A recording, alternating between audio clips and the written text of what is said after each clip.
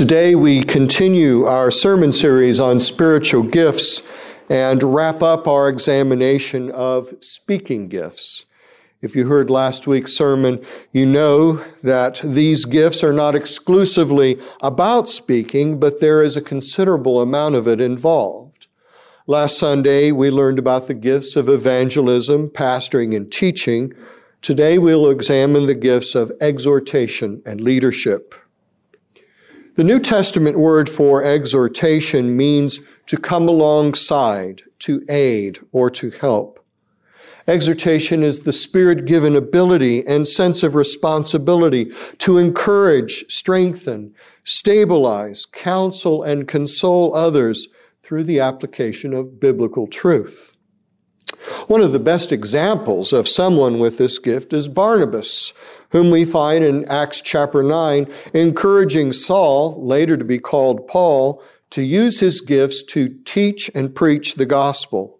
Indeed, Barnabas was given the nickname Son of Encouragement. You may have this gift if you notice that people often confide in you with their innermost problems because they see you as being sympathetic to them. People like to be around you because you cheer them up. You love to share particular scriptures with others because they are personally meaningful. You are people-centered. You enjoy being around people and are able to quickly put people at ease. You are not into the theoretical. You are a practical person. You're able to listen to the problems of others without feeling overwhelmed or depressed. You're not clinically detached. You empathize and get involved with others. You are a good listener. You are able to rebuke, to reprove, and correct as necessary. You are frustrated with teaching that is not practical. When you teach, you want other people's lives to change now. You prefer to applying truths rather than researching them. Your tendency is to learn from experience and then validate with Scripture. This can be dangerous. Overcome this inclination by staying rooted in the Word. You accept people as they are. You are known as a relationship problem solver. In fact, you dislike strained relationships. You tend to make decisions quickly. This also can be dangerous. So this gift should be wedded with the gifts of wisdom and discernment. To develop this gift, study those scriptures with practical emphasis, such as Proverbs. Study Job to see how and how not to empathize with others. Study Ecclesiastes to see the problems people encounter when they seek something other than God to meet their needs. Memorize verses which apply to common problems. Take a course on Christian counseling and read everything written by Larry Crabb and also the publications of Peacemaker Ministries. Your gift is helpful for pastoral counseling, support groups, conflict resolution, addiction recovery, medical settings, and prisons. Given the brokenness of people and society today, this gift is needed now more than ever. Leadership is the God-given ability to set a common mission for people and to motivate them to work together to achieve that mission. The New Testament word for leadership means to stand before, to set over, to manage, to be in charge of, and to govern. The Bible is full of outstanding examples of people with this gift. In Exodus and Deuteronomy, we see Moses' skill in leading a large and troublesome nation, the people of Israel. Also, Nehemiah gives us insight on how to manage crises effectively.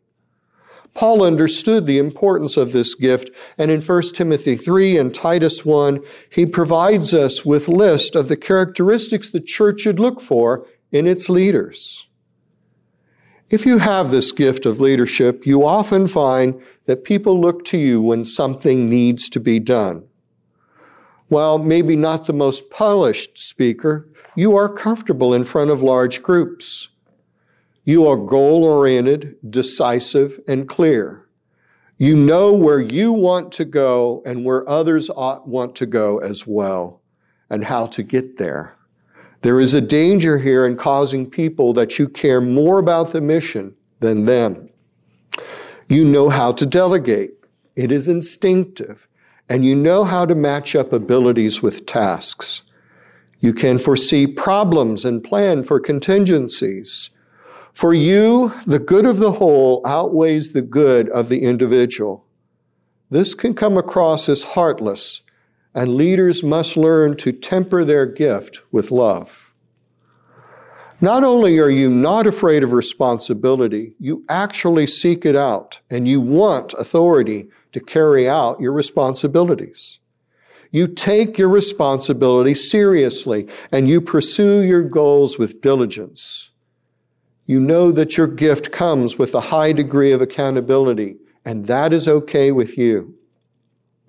To develop this gift, you should study the great leaders of Bible and history. Pay special attention to Moses, David, and Nehemiah, and notice not only what they did well, but also where they made mistakes.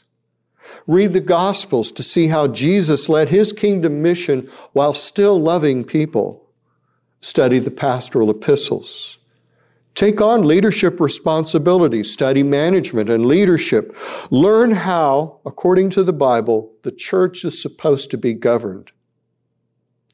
There is a tendency to think that church leaders are only those who are ordained or elected to some church office. But this gift is needed in ministry working groups and mission teams and in any group that sets goals. Now, this brings us to the end of our study of speaking gifts. But before I conclude, I offer this exhortation, which I confess is very convicting to me. The problem with these gifts is that there's always a temptation to think yourself rather clever and speak subtly, or perhaps worse, to say entirely too much. The great historian and philosopher of the last century, Will Durant, said, "Talk is cheap because the supply always exceeds the demand." One of the lessons in history is that nothing is often a good thing to do and always the clever thing to say. One of my heroes, Winston Churchill, observed, "If you have an important point to make, don't try to be subtle or clever. Use a pile driver. Hit the point once, then come back and hit it again, then hit it a third time, a tremendous whack."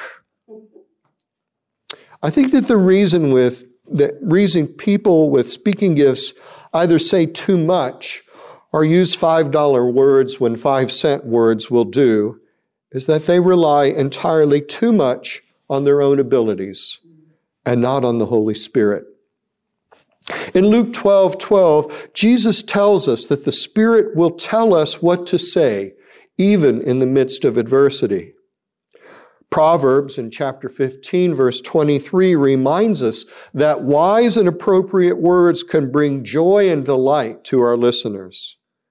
In Ephesians 4:15, Paul admonishes us that we should speak the truth in love. This requires not so much a theological knowledge about God as it does a personal knowledge of God. Simple words, spoken in love, carry with them all the wisdom needed to humble the proud and all the clarity to uplift the lowly. Amen.